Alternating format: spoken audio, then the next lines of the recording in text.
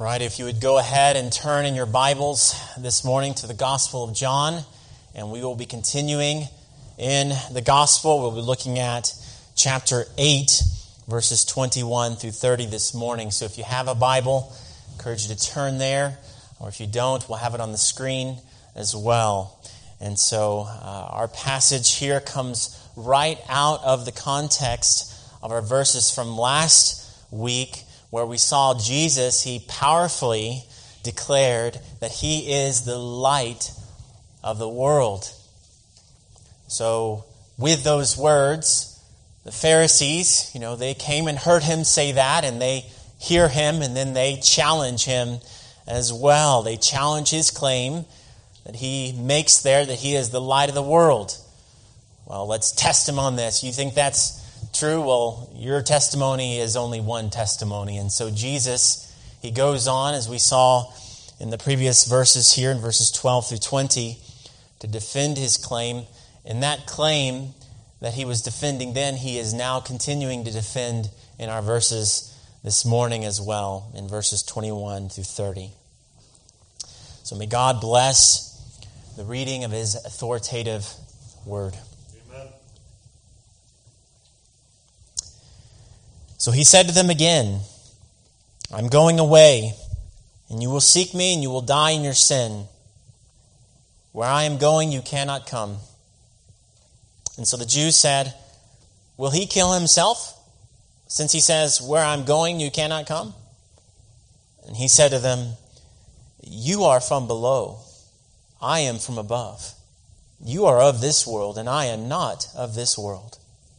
I told you that you would die in your sins, for unless you believe that I am he, you will die in your sins. And so they said to him, who are you? And Jesus said to them, just what I have been telling you from the beginning.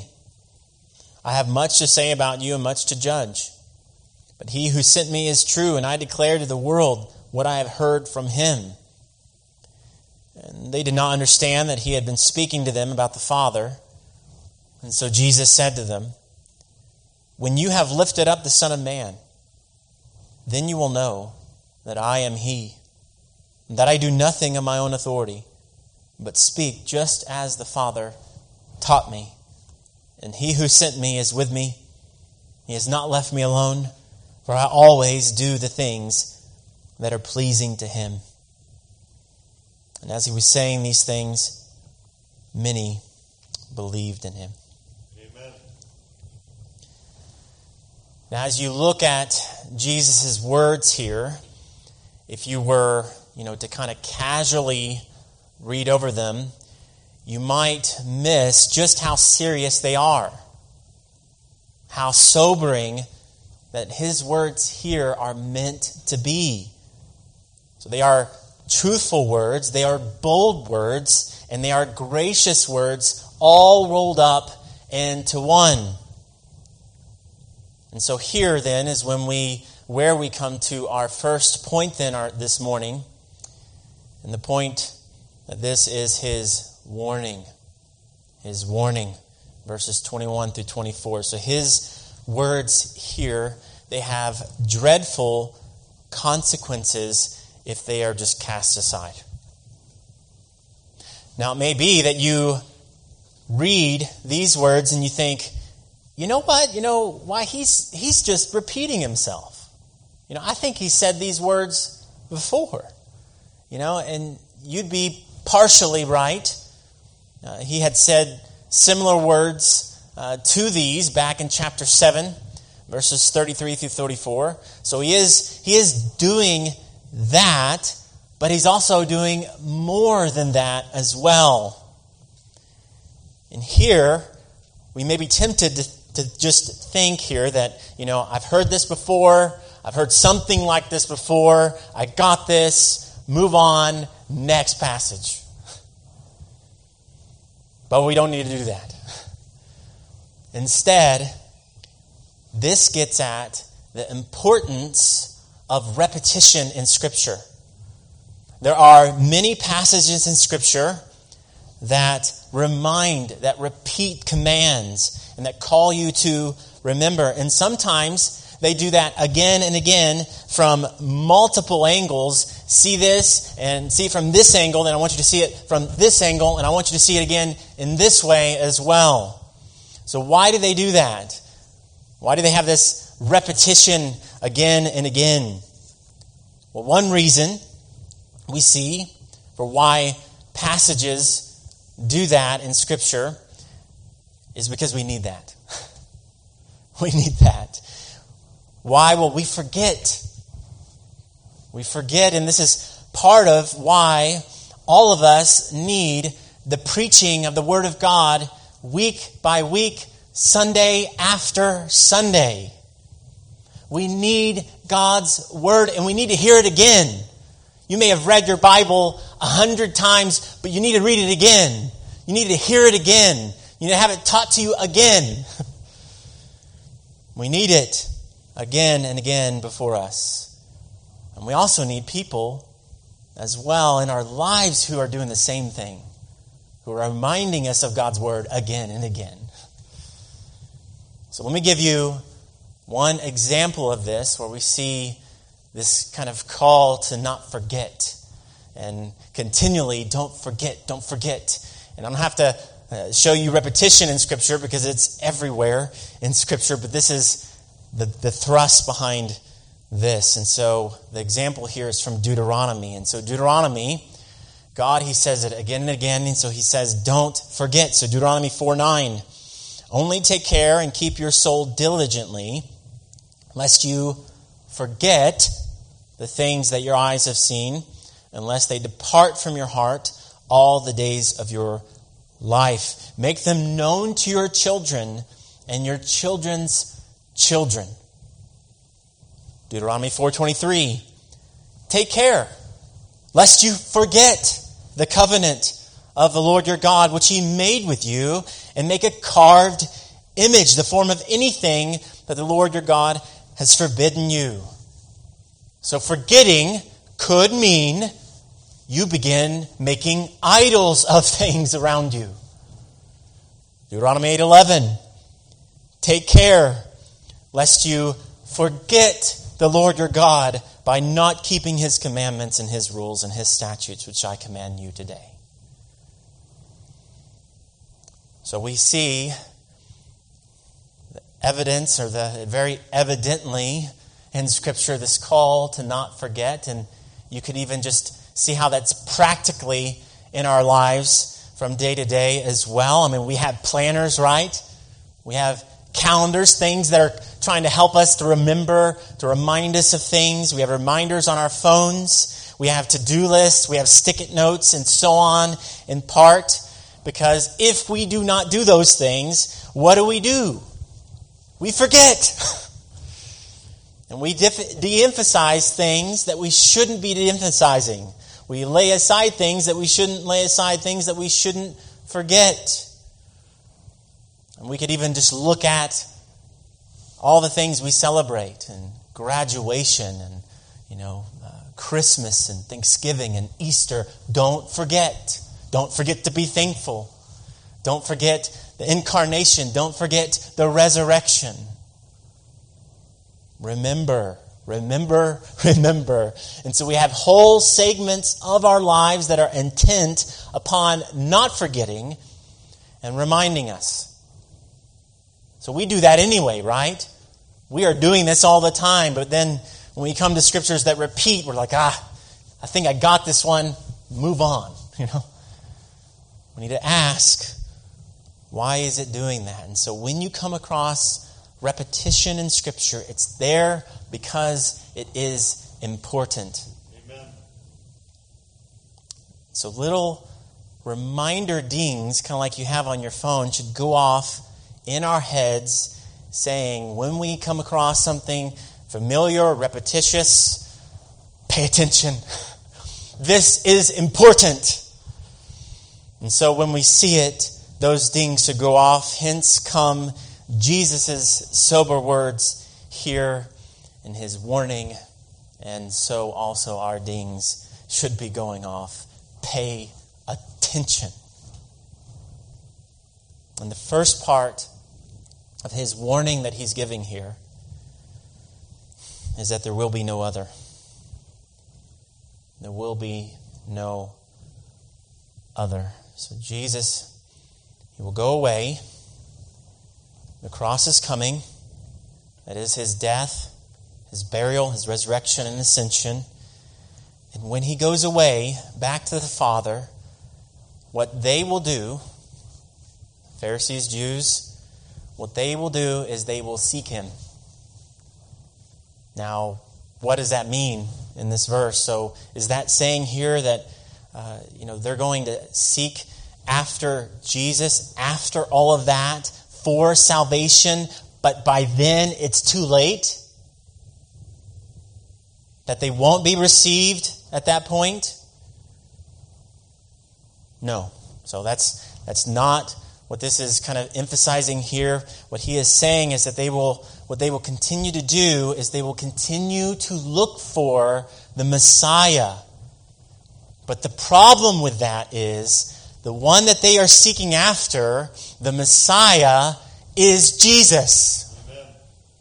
So he is the Messiah they're seeking after. And so they will seek after him once he's gone away.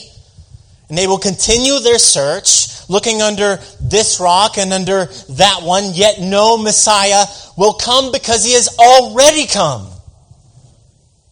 So it's a vain seeking. There will be no other. And some of you might still be waiting as well. It may be that you think that there will be some Savior to come. Someone, maybe you haven't even considered Messiah, Christ, but you're just hoping in someone that will come and relieve you of all this stuff in you. This guilt, this darkness, this struggle, this loneliness, whatever it is. Hopefully someone will come and make all this better for me. You're doing all that while there will be no other. While you are missing the only Savior who has come. And so the call for you is to go to the only Savior today. Amen. Jesus Christ. However, I think that this may also take another form as well. It may mean you really mean that Jesus is your Savior, yet you live like your hope is really bound up in someone or something else that this world might produce or might give you. So it may be some leader that you're hoping will arise. You're staking all your hopes on this election. You're waiting perhaps for maybe another Billy Graham will come along or some other, great leader, speaker, preacher, and a great awakening will happen. Perhaps I'm waiting on that person to come and then everything will be great again. You're hoping perhaps in the day when, as many have said, they're hoping for the day when prayer will someday be back in school or in schools. Or perhaps on a more personal level, you're hoping for a companion to come and to relieve your struggles and loneliness or whatever it is. Well, with each one of these, or whatever yours may be, you need to hear, they will not be enough. It isn't any one of them upon which the Father has set his seal. Friends, the Savior has come. Amen. It is always him we need. Above anybody, anyone else. We need Jesus Christ. Amen. So you can go on your search. And I can tell you right now that you will not find what your soul really needs from any of those things. What you need and what our world needs, what your lost family member needs, what your friend needs, what your neighbor really needs is Christ. Amen. There is no other. Period. You don't need Billy Graham. You need Jesus. You don't need this next president. You need Jesus. You don't need me. You don't need your spouse, your children. You need Jesus. Amen. So all this leads us then to see here the second part of his warning. That the world is no hope as well. The world is no hope as well. So in verse 23 here, Jesus says that he is from above and that they are of this world. So Jesus, he came down for us. And that's why we have the Gospels. That's why we have this church. So he came down. He came down to give what the world cannot give, cannot produce, cannot make. It's only him.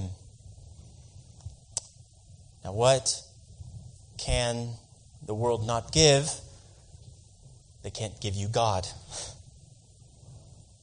And that's a problem. You can't give you the very thing you were made for. You were made for God, and the world cannot give you God. And so Jesus came to give us God that we would know him. We need God, and we need that. We need to know him, and we need revelation from above. He came down, revealing to us God. Amen. And the way to God. And this is part of the problem that we have as Christians. We are relying far too much on a world that has no revelation to give. It's tried. It really has. It has tried. But we see it certainly has not succeeded. It has tried to reach God with its reason, enlightenment, and so on. Maybe I can get there from my brain. I can get the capital T truth with my own knowledge and logic and all these things. Well, they found out, well, wait a minute. No, we can't get there. And then they thought, well, maybe postmodernism will get past the reasoning side and to say, let's create meaning for ourselves. And again, no revelation. And this has led them, and where we are now in our world, to people simply throwing up their hands and saying, every man for themselves. Let's do what's right in our own eyes. No revelation from God. Not possible. So we'll just do anything we want. Well, let me say to all that, that's where the world is. That's where they progressed, and that's where we are in America. That's why you're seeing all these people creating their own identities and so on. Let me just say we don't have to do that. We don't have to guess at truth. We don't have to try to reason our way to God. We don't have to create meaning for ourselves. Why? Because God has spoken. Amen. He has told us, capital T truth. The elephant spoke. Now, what in the world do I mean by that? Well, you may have heard of the analogy of the 6 blind men and the elephant, And, people, they often use this to try to say that there really is no way that we can possibly know truth. There's no way that really we can say any one particular religion is true. It's all kind of, pluralistic, and you never really know, relativistic, all from perspective. And so let me tell you this analogy here. And so it goes something like this. So 6 blind men, one blind man, he grabs the tusk of the elephant and he says, how smooth an elephant is like a wall. Trying to know what this thing is. And so the second touches the trunk of the elephant. How round an elephant is like a snake. The third touches the tusk of the elephant. How sharp an elephant is like a spear. When the fourth touches the leg, how tall? An elephant is like a tree. And the fifth touches the ear and says, how wide? An elephant is like a fan. The last man touches the tail. How thin? An elephant is like a rope. Now that's the analogy. We're the blind ones reaching in the dark. We don't know really what we're grabbing for, is the idea there. Now, as great of a challenge that analogy may seem to be posing for us, we need to see that it drastically changes. This isn't mine, I've heard it from another pastor, but it drastically changes if what? If the elephant speaks. If he comes and tells us who he is, tells us what he is, tells us what he is about. Well, God has spoken. He has told us. We need not wonder about, wondering and grabbing about, wondering for truth and wondering, maybe I can figure this out. That's what the world has done. They're wondering about, blind. But the elephant has spoken. God has spoken. So we need not go about wondering because he has told us who he is. And this is what the world cannot give you. And this is why it is vain to build your life on the ways of the world. Amen. Sure, it can get some things right, and it gets some things right, but that's despite the world, not because of the world. That is common grace. So as you go to college, as you watch the news, as you read all variety of books that all kinds of the things to say that come before you, as you watch things on television or whatever you watch or wherever you watch it, God's word comes and it stands always over it. Jesus is not from this world. He is from above, and he is above all. Third, then we have this next part of his warning. And this is where it gets especially fearful, is the fearful end of unbelief. You will die in your sins. The fearful end of unbelief. You will die in your sins. That's right. And this is where this warning becomes the most serious and sobering. Unbelief is deadly. It's never okay. It's always wrong. And it's always sinful. And it always will separate you from God outside of Christ. And so 3 times here, Jesus, he says it. He says, I am going away in verse 21, and you will seek me. And you will die in your sin. That's 1. And 2, verse 24. I told you that you would die in your sins. That's the second time. For unless you believe that I am he, you will die in your sins. That's 3. And this is what rejecting Jesus, looking to any other Savior, hoping in the world and what it could give you, will give you. Dead. Die in your sins. Separation from God forever. And listen, you intuitively know that you're broken. You know that this world is broken. You know it is a mess. You know you are a mess. You know all this stuff in you, that something is out of sorts. Now, no matter what the world has kind of put before you, you've found that really that doesn't quite get you what you really need. So you intuitively know something is terribly, terribly, terribly wrong. Well, God, he sent his Son to save you in the midst of all of that. He came that you may no longer be lost, but found, no longer separated. But you can know this very day God himself through Jesus. He came so that you could know God. Not in theory, but truly through himself. So, seek Jesus now. This is his call for you.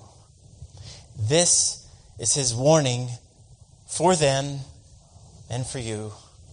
For unless you believe that I am he, you will die in your sins. So hear Jesus here. Hear the urgency of his warning. You know, if you had cancer and you were told, you know what, we have found the cure for cancer, you wouldn't say, oh wait, that's quite all right. I'll just wait a little bit longer. I'll just kind of see how it goes, see if I get better on my own, and see how things go from here on. I'll just take my time and get to it when I get to it.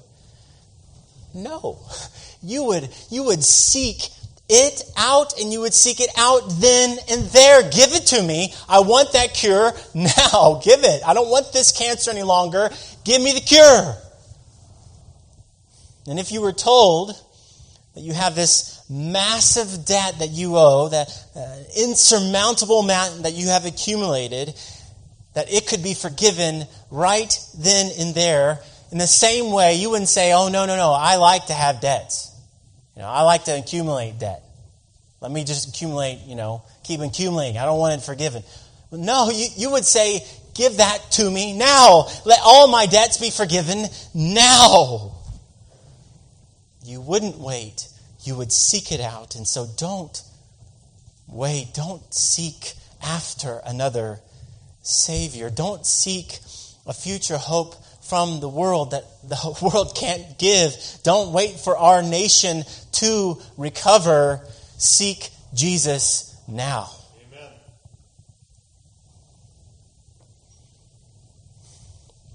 So as he says all this, he gives us this warning, gives them this warning.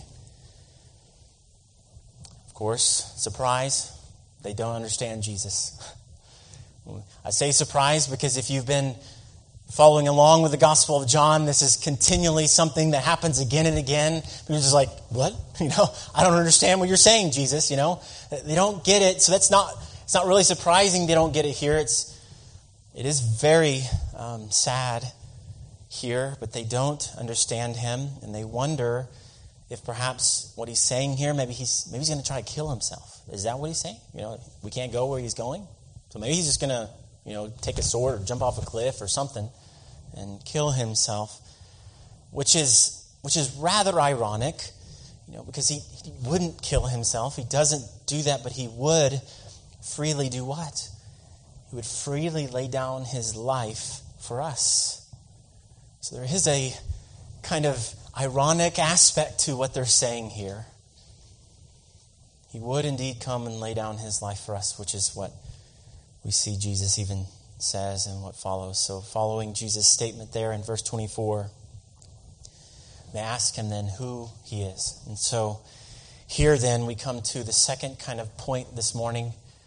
We saw his warning, and now here next we have his identity. His identity. So verse 24b through 31. So we have again here a note of repetition. And hopefully a ding is going off now that we've talked about that. Ding in your, like your phone, ding. Repetition, and it's important. So we've seen some things that he said before, and so we don't hear that and say, okay, Jesus, I got it, move on. We say, okay, I know it matters here immensely who Jesus is, his identity, which John has set before us again and again. So that means this is very, very important that you know who Jesus is. And so we come to his identity, but here we need to see kind of where this question is coming from. Who are you? So Jesus, he uses a phrase there at the end of verse 24, for unless you believe that I am He. That phrase right there. He'll use it again in verse 28 as well. So he uses that phrase, I am He, which is kind of foreshadowing chapter 8, verse 58. We're not there yet. You can look at it, but we'll get there soon. So he's foreshadowing that, and he is making a direct or indirect allusion to Isaiah 43, verses 11 through 13. So what does God say there? God, he says this. He says, I am the Lord. Besides me, there is no Savior. I declared and saved and proclaimed when there was no strange God among you, and you are my witnesses, declares the Lord, and I am God. Also henceforth, I am He. There is none who can deliver from my hand. I work, and who can turn it back? It's a big deal then, what Jesus is saying. He's saying, yeah, that I am He back there, that's me. He's saying, he's associating himself with God himself, saying he is God himself. Amen. So he is in effect aligning himself with the Lord in Isaiah 43. And this is why they kind of have this double take moment here in this passage. Wait a minute, did he just say what I think we heard him say? And so someone is like they're all looking around like at each other like, I don't know, man. Did he say that? I think he might have. He might have been maybe been pointing to that.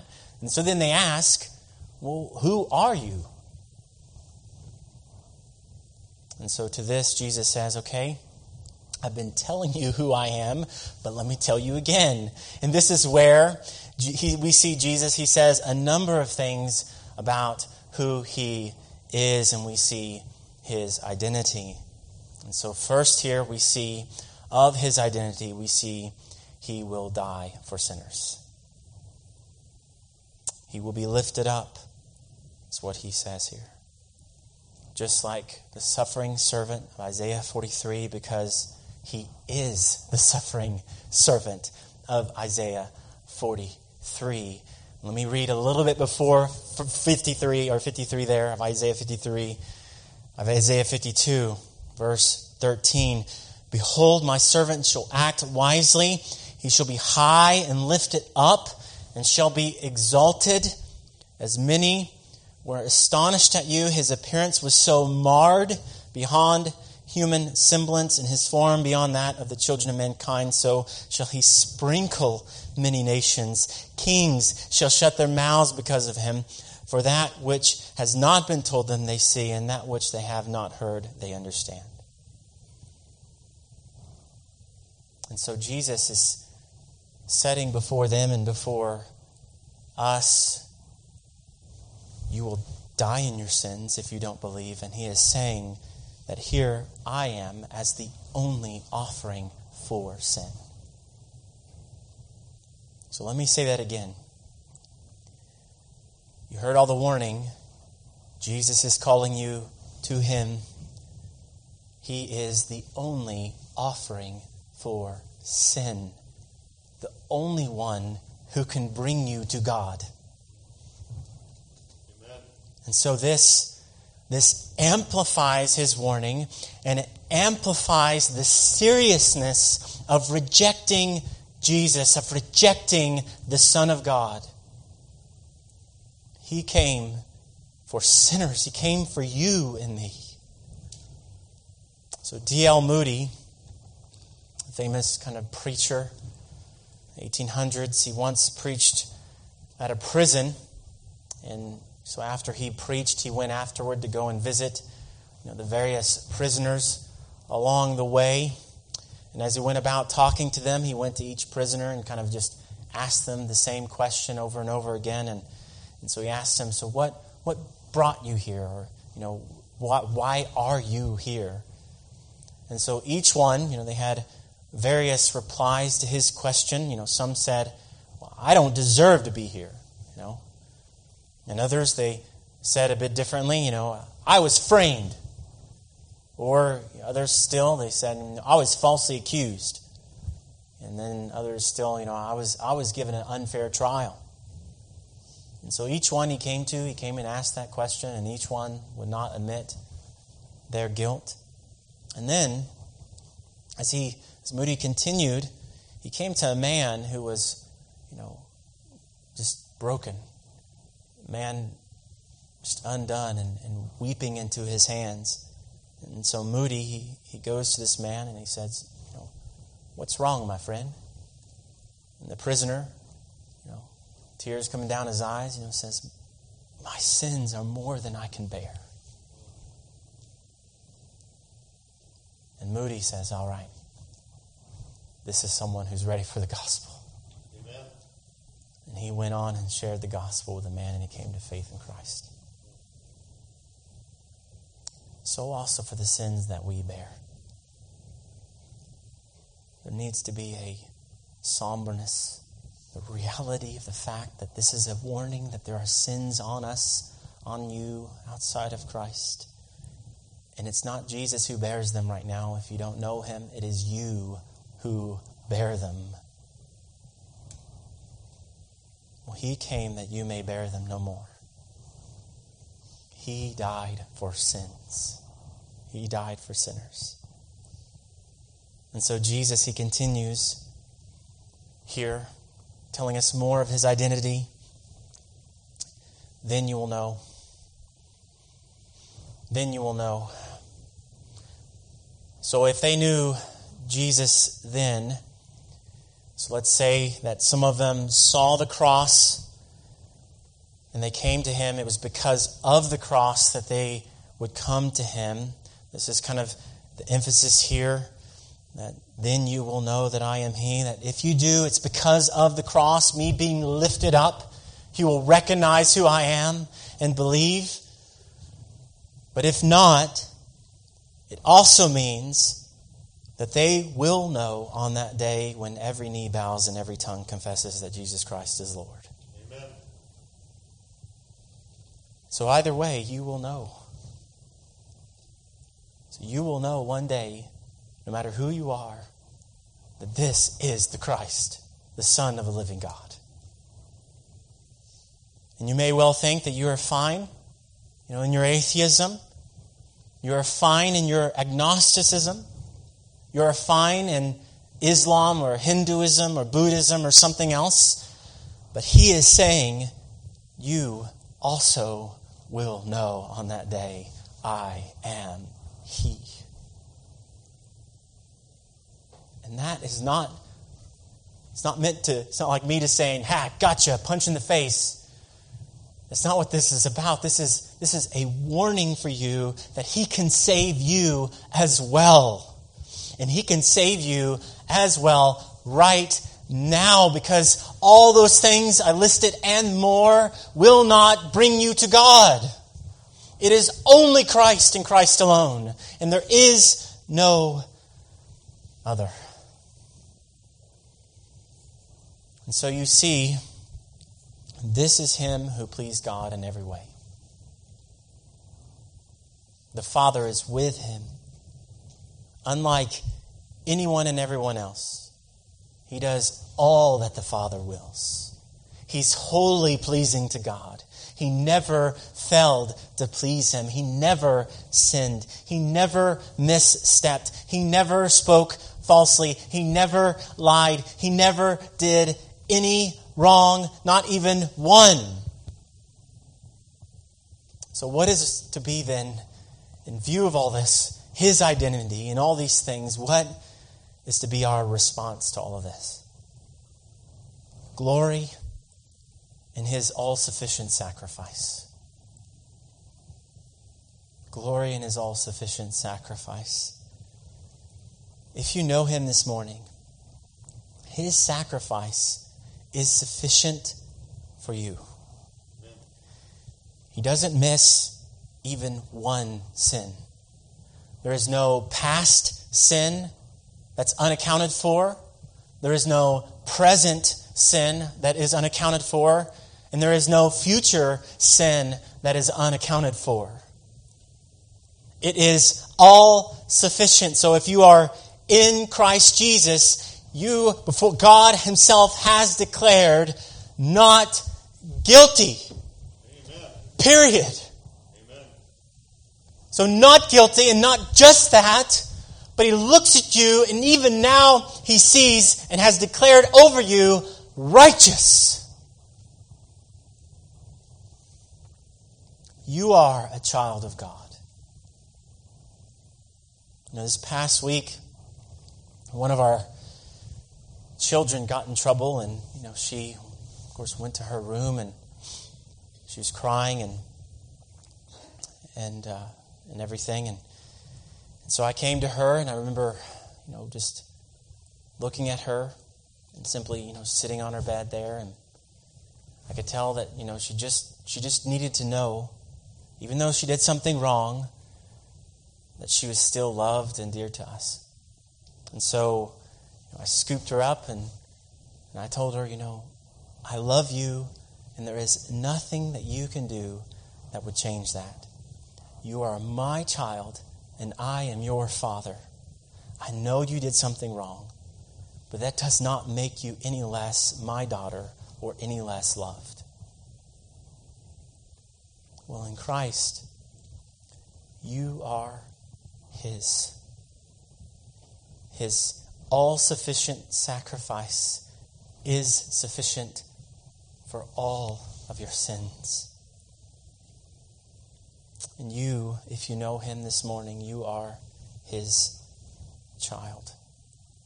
Praise God. Amen. You are His child. So all of your failures and sins and guilt in Christ have been forgiven. So our response then is to glory in Him this morning. To glory in Christ this morning and His sacrifice. And if you don't know Him this morning, take heed to His warning. You've heard it, and seek Jesus now. His sacrifice is all sufficient, and it can be all sufficient for you. And if you do know Christ this morning, glory and glory today, tomorrow, and every day in Him who was lifted up for you. Amen. Let's pray together.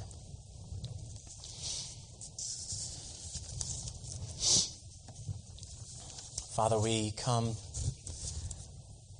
we glory in Christ this morning. We glory in mercy. We glory in grace. We glory in you, O God. If we know you this morning, we are your children, and you are our Father. So may we look to Christ as our Savior and only Savior every day, that as other supposed little saviors come, we would not ever be moved from our Savior, Jesus Christ. He is the lone and the only Savior. And so we pray, help our hearts be steadfast in Him. May we not give our hearts to idols or false things, or false anything. May you help us, Lord. We pray for anyone here this morning who doesn't know you, that you would lead them to you and help them even now to see their dire need for Jesus. That they would see all they need to do is come to Him by faith and believe and trust in Christ as the only Savior who died on the cross for them and their sins. And turn to Him with all they are, giving Him their life, turning from their sins and self and giving themselves to Him. And so we pray you would lead them even now in that. We pray that for all of us that we would respond this morning as you would lead us. May you help us. May you deal with us, Lord. Expose our hearts and show us anything that we may be all yours for your glory. In Jesus' name, amen.